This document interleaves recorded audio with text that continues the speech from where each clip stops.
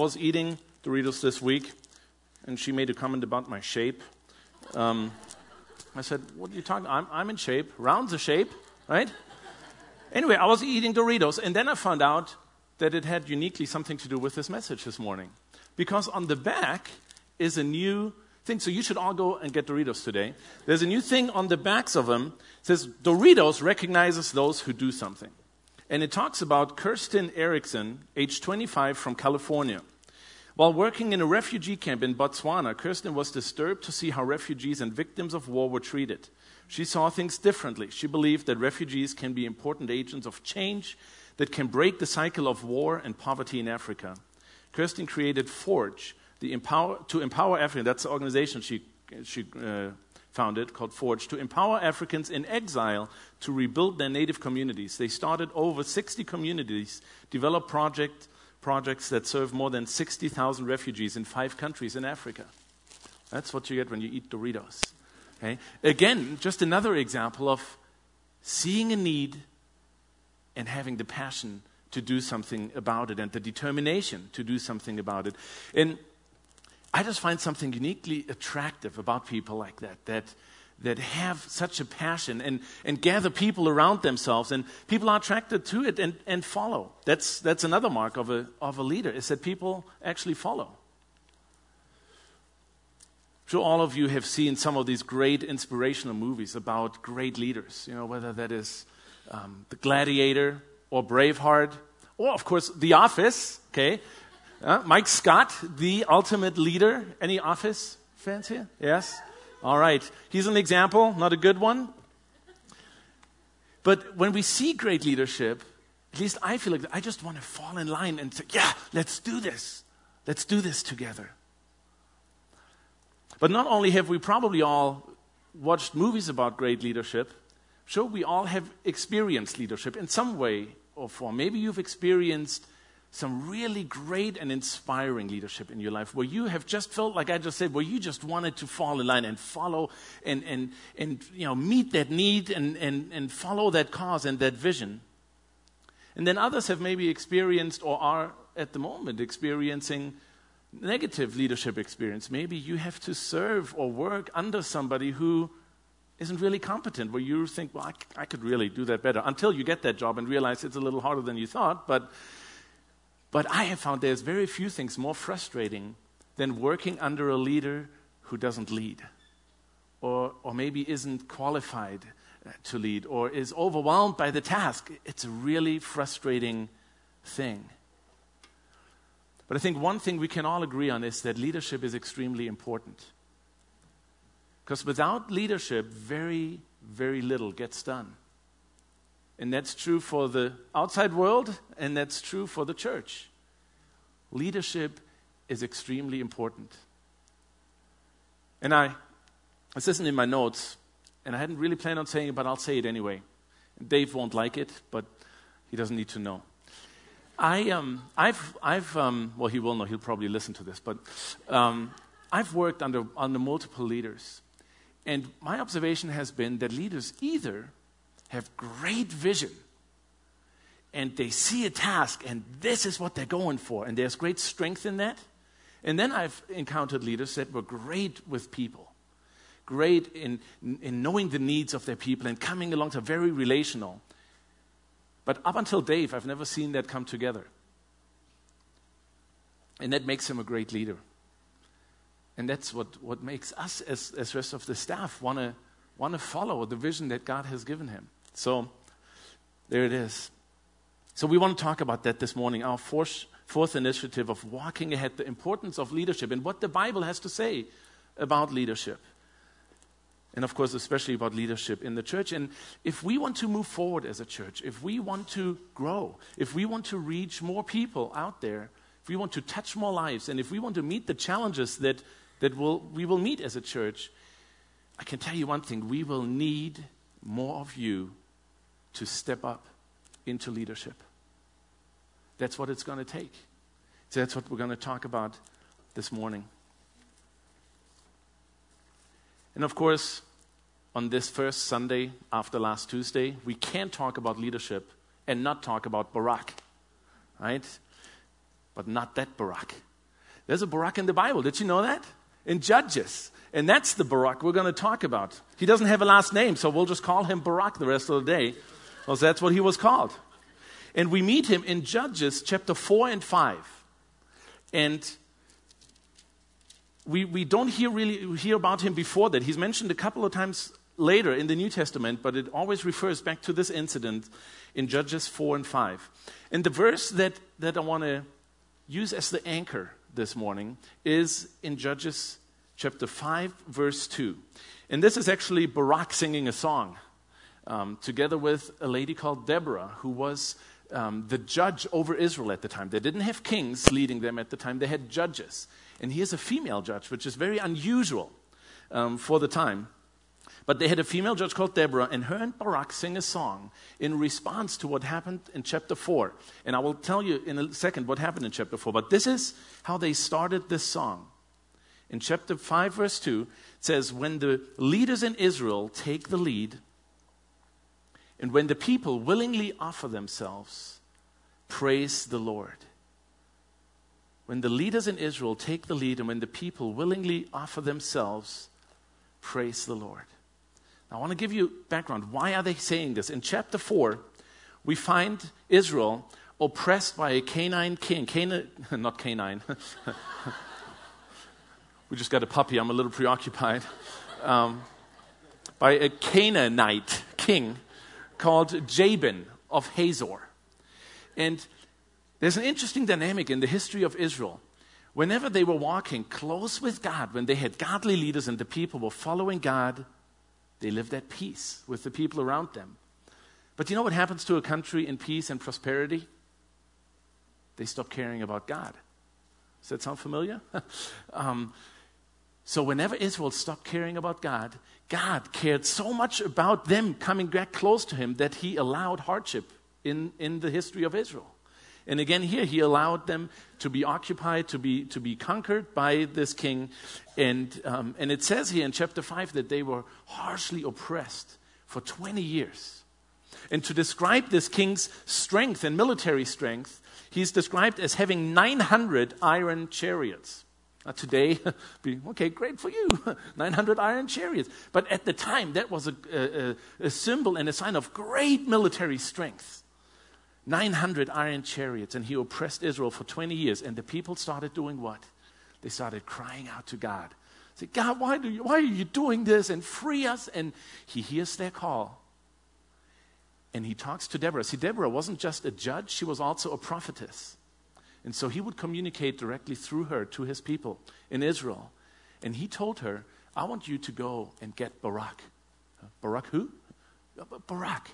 He lives over there in that tribe, and come get him and tell him to gather an army of 10,000 people. 10,000 people against that dude? That didn't sound quite enough, but anyway, God said, go get Barak. So she goes and gets Barak and brings him and says, Barak, God wants you to go back to your tribe and gather an army of 10,000 people, and he wants you to take on King Jabin and free Israel. Now, as far as I know, I've looked and studied. I don't find Barak anywhere before this passage. He wasn't a military leader. He was just some dude at home. I don't know what he did, whether he had sheep or made tents. So I have no idea. But he was not, as far as I can tell, a military leader. And so here she summons him and says, hey, God wants you to get 10,000 people and go fight King Jabin. Odd. How would we respond to that? Well, this is what he says. In chapter 4, when she tells him this, he says in verse 8, he says, I will go if you, Deborah, go with me. So God calls him, puts a distinct call on his life, and he says, I will go if you go with me, Deborah. Otherwise, if you don't, I won't go. And there's all kinds of theories about this. First of all, I think we got to commend him for saying, I will go. I mean, he has no background in this, totally out of the blue. He's called to do this. Dangerous task. And he says, I will go. But if you go, some people say, oh, he was just whining. He said, oh, Deborah, only if you come with me. A woman of all people. But no. I actually think he's later mentioned as a hero of faith in the New Testament. So it can't have been all bad. Although she does say later on, says, okay, I will go with you, but because you made this condition, the honor for this will not go to you, it will go to a woman. And it actually didn't go to her. It's another gory story later on. But so there is a negative effect of him asking her to come. But he does say, I will go. And she goes with him. A lot of people that have studied this and what I've read say, maybe he just felt he needed her with him because she was the one that God communicated to directly. Maybe it was his desire to make sure God is close by. I don't know. But he does say, I will go. So the first thing I really want to narrow in here is that leaders, especially obviously leaders within the church, within the body of Christ, leaders are called by God. Just like Barak here was clearly called by God to do what he was supposed to do, so are leaders in the church.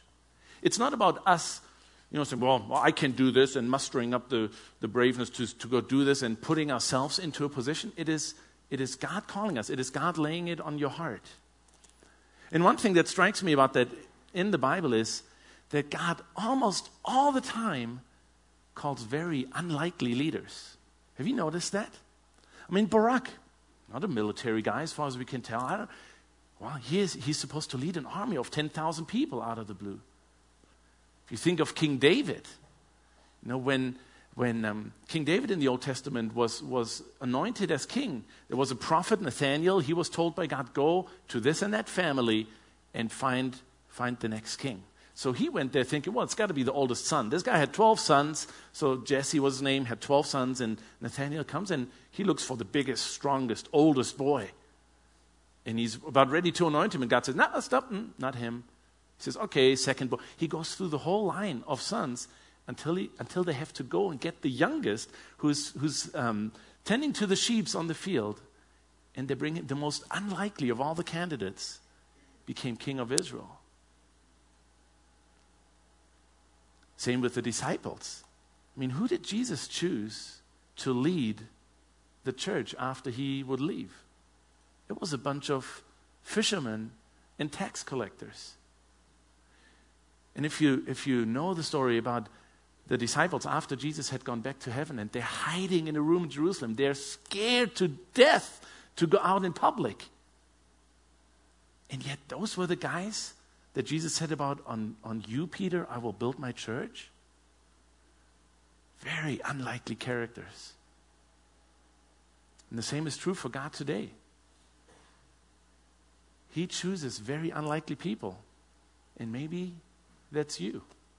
Maybe in your eyes, you're the most unlikely of leaders in the church. But maybe you're the one that God is looking at saying, yeah, you're next. And then he picks leaders that then argue about it and have reservations. Like Barak, he says, yes, but only if. But he says yes. And then Moses, if you know the story of Moses, he was called to lead the people of Israel out of oppression in Egypt. And he had a questionable background also. And then when God calls him, he has all kinds of excuses. I mean, for goodness sakes, there's a bush that's burning, but it's not burning up. That'd be a good sign that God showed up, I mean, it's something supernatural is happening, and he knows God is talking to him, and he's making all these excuses. Oh, I can't do that. And what about this? And what about that? And God always answers, well, this is how we're going to do it, and this is how it's going to be. And then he goes, but God, I stutter. How am I going to lead the people? And God said, I forgot about that. I forgot that. Yeah, you stutter. Your brother doesn't. He'll speak for you. And so the most unlikely of people, but God uses them in spite of their weakness. Do you know what's the beauty about the fact that God calls leaders, that we don't have to maneuver our way into it? The beauty about it is that if God chooses you, well, then it's on him, right? Then it's his business and it's his responsibility of what happens and what he's going to do through you. So it leads to great freedom, I think, to know, okay, all right, God, if you insist, I'll do it. But it's going to have to be you. There's great freedom in that. And then there should be great humility in that. Because whatever does happen is not on you. It's on God. In Hebrews 11:32, it mentions Barak again. It mentions the fact that he was faithful to God's calling. And then it mentions him along actually with Moses and other Old Testament heroes of faith. And it talks about them and says, their weakness was turned to strength. By who? By God. So in spite of their weakness, maybe because of their weakness, God got the glory. I saw an interview with Billy Graham several years ago on Larry King Live. Everybody know who Billy Graham is? Yeah? Probably not just probably, the greatest evangelist of the last 100 years, maybe of the New Testament church. I mean, millions and millions and millions of people would come to his crusades. Now, that might not be the method effective today anymore, but it was in his generation. And millions of people started following Jesus as a result of his ministry. So Larry King Live asked him, why do you think God chose you to be so effective and to be such a great man of God in this generation?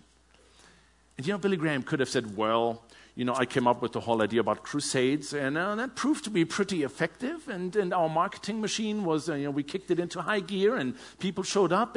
I'm a very dynamic preacher, which if you heard him, he isn't. So he could have come up with all these explanations of why he was so effective. You know what he said? I loved it. So he asked, why did God choose you to be so effective? And he said, that's my first question for him when I get to see him. And isn't that cool? He said, basically what he said is, I have no earthly idea. If you know me, you wouldn't have an idea either. And his wife was actually asked one time, have you ever thought about divorcing him? She said, no, just about killing him. So he wasn't perfect, but great humility. And that's one thing why I think God chooses unlikely people in our eyes. Because when we choose, what do we look for? We look for skill, for capabilities, abilities. And that's okay to a degree. But God is much more concerned with heart than with skill. My dad was a lay pastor. And he always said this. Gott beruft nicht die Begabenen, aber begabt die Berufenen. Does that make sense? Huh? Oh, well, this is what it says. He says, God doesn't call the gifted, he gifts the called. Isn't that good? I don't know where he got that from, probably the Bible or something, but God doesn't call the gifted, he gifts those that he calls. And why does he call them? Because of their heart. Because of a heart that's willing to say, yes, I will go. And if I remember right, several months ago, a lot of us said, here I am, send me, I will go, on our anniversary service. So that's what God is looking for. So then the question becomes, in this process, how do you know that God is calling you? If God calls you, how do you know it's God? How do you know it's not you? It's not your pride. It's not your idea of something or your vision. How do you know God calls you?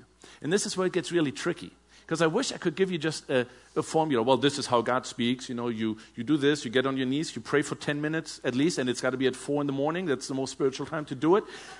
And then he will clearly speak to you. Well, it doesn't work like that. We're individuals, and God speaks to us in all kinds of different ways. When God called us here, and I know, I'm probably going to bore you with all my illustrations about us coming to Salt Lake, but that's what's on my heart and what God's done in our lives most recently. So that's where I'm coming from. But when we first, received that calling, we were like, God, can that be? The timing's not right, and the schooling for our kids, this can't be right. We actually told Dave, sorry, this isn't the right time. And then he asked us, he says, would you be willing to at least pray about it and see if God might do something that doesn't seem to make sense and something that seems impossible? And so we, what do you say if somebody asks, would you pray about it? Yeah. All right, we'll pray about it. So we prayed about it. And what God did for us, and my wife, by the way, was not excited. She is European through and through. And she said to Dave, why would we come to the U.S.?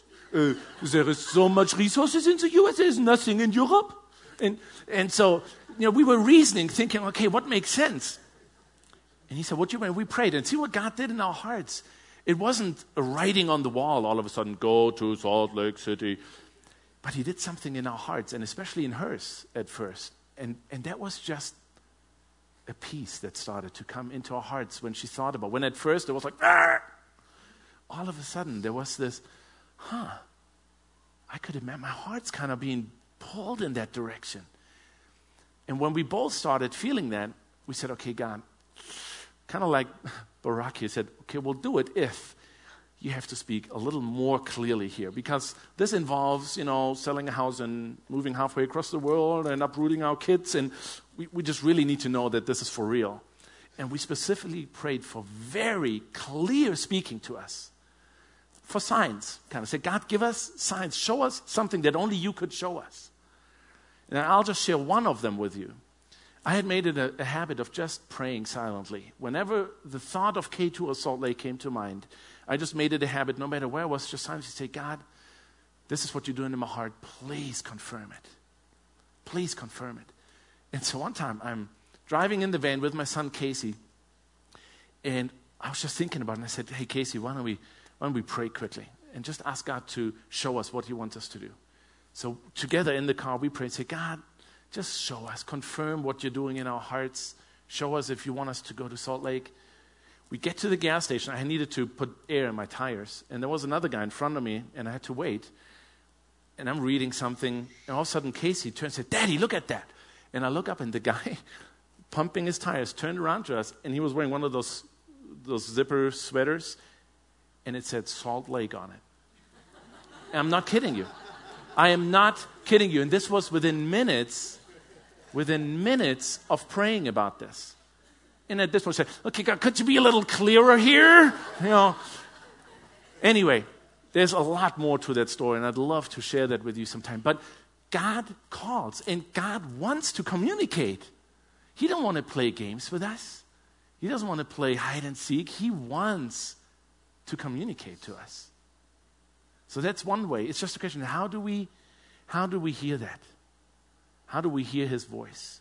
And before I go on, I want to bring somebody up who also has heard God's voice in a very clear way about doing something very specific. And he's here from K2.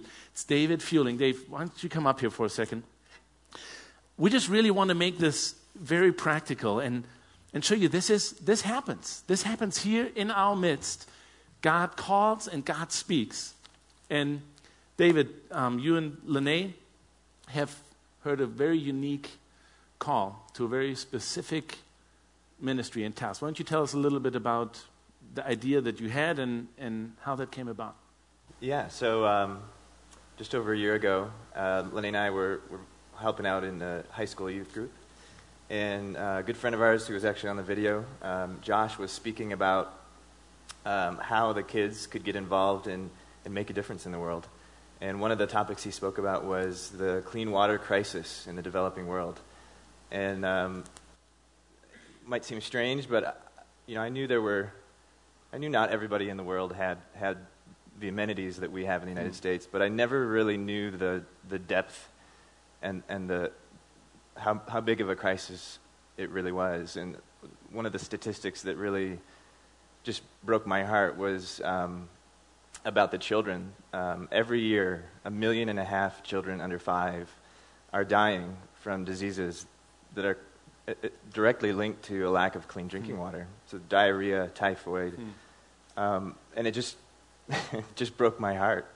Part of that night, Josh talked about how the group, the kids and the adults, how if we all act on our own, we might not be able to accomplish very much by ourselves, but if we come together, we can really do great things. And that just really struck me. So on the way home, I was really convicted about this clean water thing, thinking, I need to do something about this. This shouldn't be that all these, not only kids, but adults, all these people are literally dying. So I just was trying to think of how I could make an impact, but also how I knew that I couldn't do anything alone there, and how I could bring more people in. And so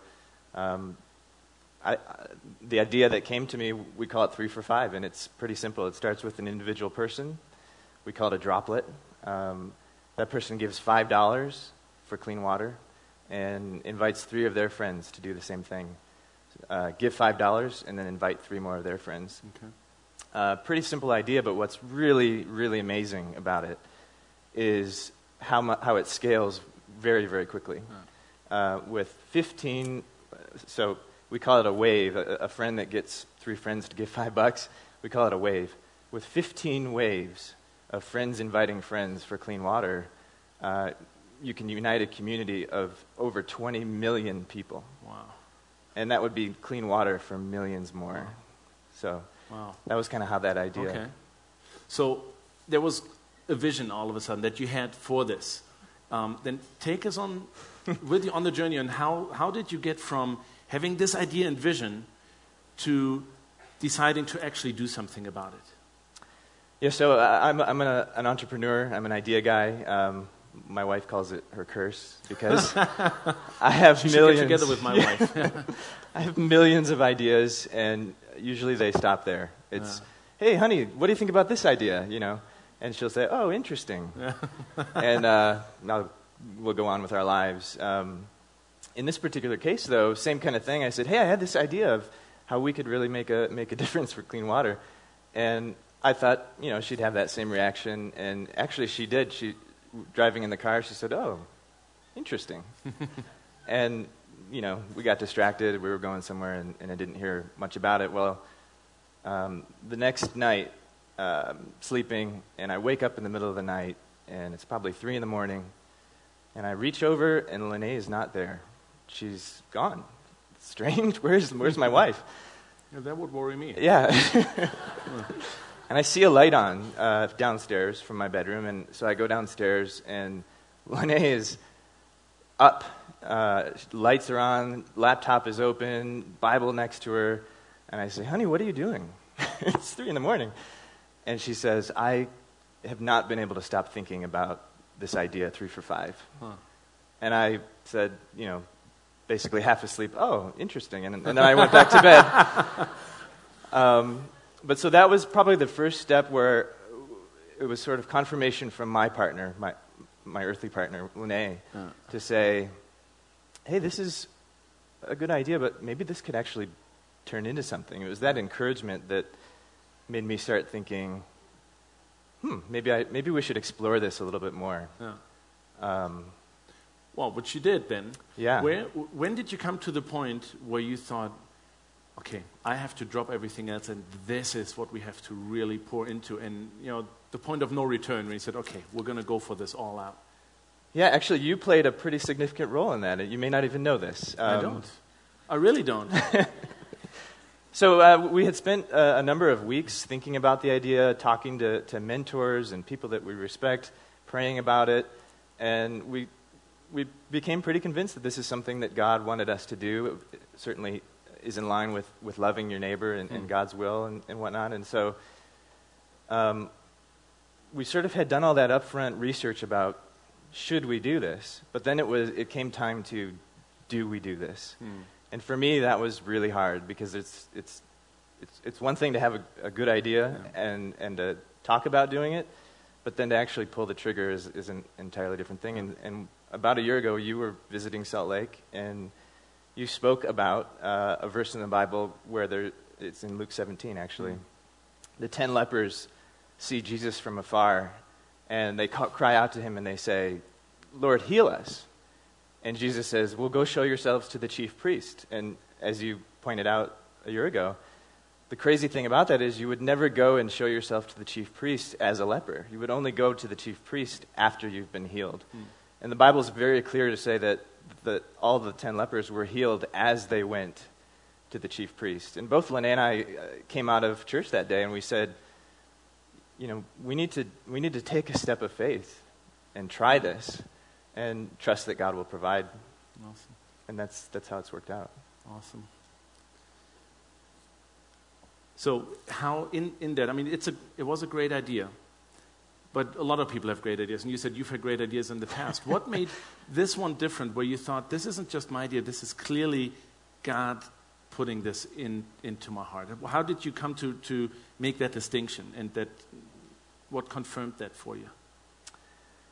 I think that process of taking steps of faith to say, all right, God, well, we want to start a nonprofit. Well, how does that work? And then praying about that, and then God always kind of provided like the very next week, whether meeting an attorney who wanted to help us incorporate, or finding people that were we met a doctor who knows about the health issues of clean water. Yeah. Just at every step of the way, God seemed to answer our needs, if you will. So besides an inner peace where you felt God leading you, there was also other people, in a sense, that God put in the way, confirming this for you. And it's an interesting question, because for me, I don't know that it's a continual process. Yeah. There isn't like one day necessarily where I can look back and say, God sanctions this or whatever. Yeah. But it's more like I'm trusting that if God wants this to work, He'll continue to make it work. Okay, great. So now that you've started this, briefly tell us about how have people responded around you to this? Tell us about people that have come on board and support this. How have other people responded to you in this? And that's been really phenomenal. Everybody's been excited and enthusiastic. Like I said, we were able to assemble a great board of directors. We've got an accountant, a doctor, a lawyer, teacher. There's a big technology component to 3 for 5. Just everybody's gotten completely excited and really rallied behind the vision of helping give people clean water. Awesome. Great. Yeah. And if you want to know more, 3for5.org? Yeah, it's the number 3, FOR, and the number 5.org. I signed up this morning for the newsletter, so you do the same, and let's get behind these guys. Cool. Super. Thanks, you, Dave. Man.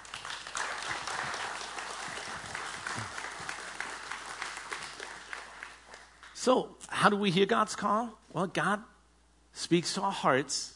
He confirms things. And as he's just said, and we have had the same experience, that then God uses other people in the process of confirming our calling to lead and affirming maybe the gifts that God has put in place to make that happen. One of the great marks, I said it earlier, of God-ordained leadership is that there actually is people that will be led, that people will recognize God's calling in someone's life and come behind that person and buy into the vision and follow. I found a great quote by John Maxwell, who's written lots of books about leadership, and he says this about people that feel they are leading. One day, when you think you're leading, you turn around and discover that nobody is following and that you're only taking a walk. So, whoop, where did they go? Well, if there's nobody following, that might be God saying, that's not the place. But on the other hand, He might confirm it by people coming around saying, man, Dave, that's a great idea. How can we come and help you make that happen? And God uses that to confirm us. And in this story in chapter 4, God clearly calls Barak. We've seen his response to it. So the question is now, how do we respond to God's call? Do we say, like Barak said, yes, I will? And do we keep going like he did? But only if this. How do we respond to God's call? Basically, in this situation in Judges 4, the people of Israel are crying out. There is a great need. They are oppressed and there is a great need for freedom. And God says, okay, I can do that. But who will lead? Who will lead? And Barak responded to that. He said, I will. If Deborah comes with me, but I will. How do we respond?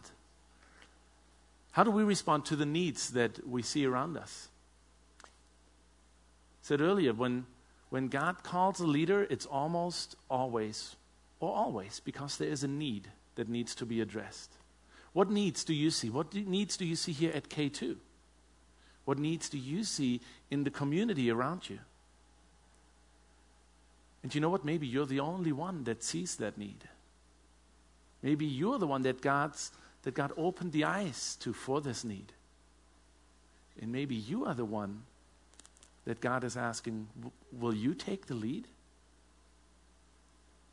If you want to see more community here, will you take the lead as a Life Together group leader? If you want to see more prayer happen here, will you take the lead? Whatever need you see, God's asking, maybe asking you today, will you take the lead in that? I've opened your eyes to this need. I've given you a passion for that. Will you lead? What's your response? What's your response to that? Barak said, I will go. And he went back home, and you know what happened? 10,000 people followed him. It says in verse 10, 10,000 men followed him, and Deborah also went with him. He went back and said, guys, this is what God's told me to do. This is what he wants us to do. Are you with me? And 10,000 men rose up, 10,000 warriors who were ready to give their life to follow Barak in what God had called him to do. That's affirmation, wouldn't you think? And that's willingness to follow. The verse that I started out with, Judges 5, verse 2. When Israel's leaders take charge, and Barak took charge. And then I love the second part. And the people gladly follow. Bless the Lord or praise the Lord. See, I have seen in the last 10, 15 years in our Christian circles in the Western world that leadership has almost become something to be worshipped in itself. Everything is about leadership. Leadership this and leadership that and leadership this. When I was on staff with Athletes in Action in Europe, we had yearly European all-staff meetings. So all of the European AIA staff came together, and it was always called the European Leadership Conference. I was always thinking, what about the person that isn't a leader, a go-getter, a visionary that gathers people around a vision and motivates them and leads them on? And yes, this morning is about leadership, and we need people to step up. But if we don't have anybody willing to follow those leaders, we won't have leaders. And not everybody is an upfront leader, and not everybody is called to lead. And you know what? That's okay. That is okay. It honors God when leaders step up to the plate that they are called to and take charge and lead, following Jesus in the process. But it also honors God for people to fall in behind them and support them and encourage them and follow. That honors God. Praise the Lord, it says. And so, if you don't feel that call to lead, if God hasn't given you a specific vision for something, then let him give you a vision for where to follow and where to fall in and say, yes, we're with you and we'll support you and we'll encourage you in that. And I'm convinced that every effective leader of people has to first know how to be an effective follower. Only a great follower can become a good leader. And even every leader, every person in leadership position, if you're on the top of the chain, you still have to follow Jesus. And you have to know how to do that effectively to become an effective leader of people. So if you're not called to active leadership at the moment, and that might change, but if you're not, then pray about it. See God how you can support and encourage those that he has called to lead. And ask him to show you, where are you to follow? What area are you to invest in? Like these 10 men willing to give their lives for it. Where are you going to invest your life in following? So 10,000 were willing to risk their lives because they recognized God's call on Barak's life. They didn't go because they thought Barak was a cool dude and, hey, let's go fight. No, they recognized that God had called them and they were willing to follow. And you know what? Barak couldn't have done anything without them. Again, a leader is nothing without people willing to follow. So what happens? When the leader steps up, receives the call from God, responds in obedience and by faith, steps up to the plate, people will follow. They will recognize God's calling, they will follow. And then what happens? And then God goes to work. It's not the leader. Remember earlier? It's God's responsibility. And that's what we see here then in chapter 4 in verses 14 through 16. Then Deborah said to Barak, so they're up on Mount Tabor, and the army they're fighting is down in the valley. So they're really in a pretty safe spot, a great strategic spot to just kind of drop some things on them and stuff. But Deborah says, now go, this is the day the Lord has given Sisera, who was the commander of the army, into your hands. Has not the Lord gone ahead of you? And so we don't read it here in this passage, but in chapter 5, in the song that they're singing, Deborah and Barak sing about God flooding that valley. And so this is how he dealt with the 900 iron chariots. He flooded the valley because there was a river. He flooded it, and they got stuck and could do nothing. All their power was worth nothing because God had shown up. So has not the Lord gone ahead of you? So Barak went down Mount Tabor, followed by 10,000 men.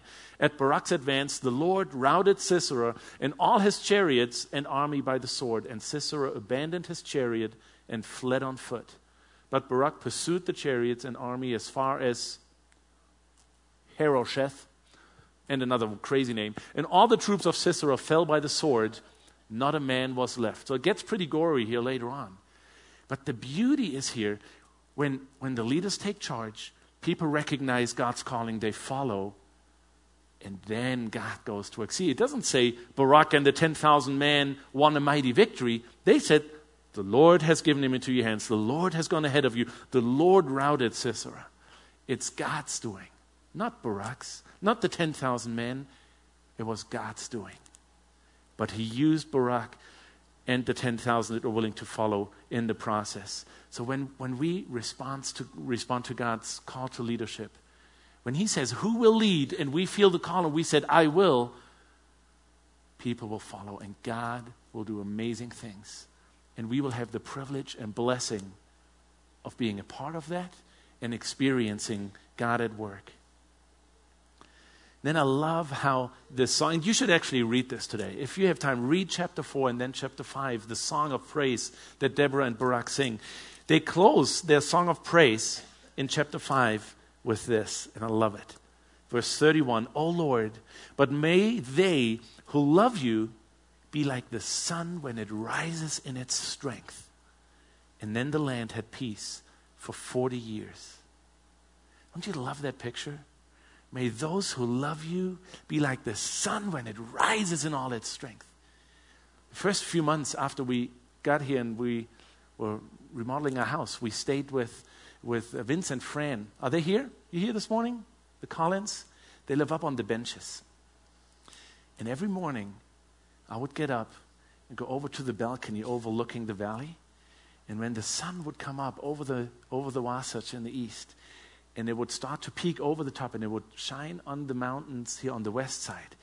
It was just the most beautiful and glorious. I mean, have you experienced, it's almost a spiritual moment to experience a sunset in all its glory. Have you experienced that? Oh, that's what we're described to. If we love the Lord and follow his lead and step up when he calls us, it's like the sun rising in all its strength. And then they closed the song saying, then the land had peace for 40 years. And you see, that is the ultimate result of following God's call. Now, he might call us and lead us into battle. It might not always be pretty. And it might be difficult and tough, and people might fall left and right. But if we're doing what God has called us to do, the ultimate result will be God's peace. The ultimate result will be God's peace. So who is going to take the lead? Who's taking the lead? What need has God put on your heart for this community? Or outside of this community? What need has God impressed on your heart? What need has he given you eyes for? And you know, sometimes when we see something, we think, man, doesn't anybody else see this?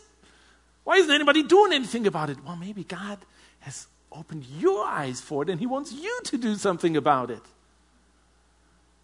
What has he given you vision for? Is he asking you this morning? Who will lead? And then maybe he's not asking you to lead. Maybe he's asking you to be one who honors him by falling right in behind. Say, yes, I'm behind you. Let's do it together. I'll support and I encourage you. So this is what I would love for you to do as a result of this morning is, would you pray? If God has given you a passion and eyes for a need, would you say, God, are you asking me to lead in this? And then how do you respond to that? And if you don't feel that passion and don't see that specific need, will you pray and say, God, where do you want me to follow at K2? Where can I become a warrior that's willing to invest his life or her life in the kingdom? When leaders take the lead and the people willingly offer themselves, praise God. Let me pray.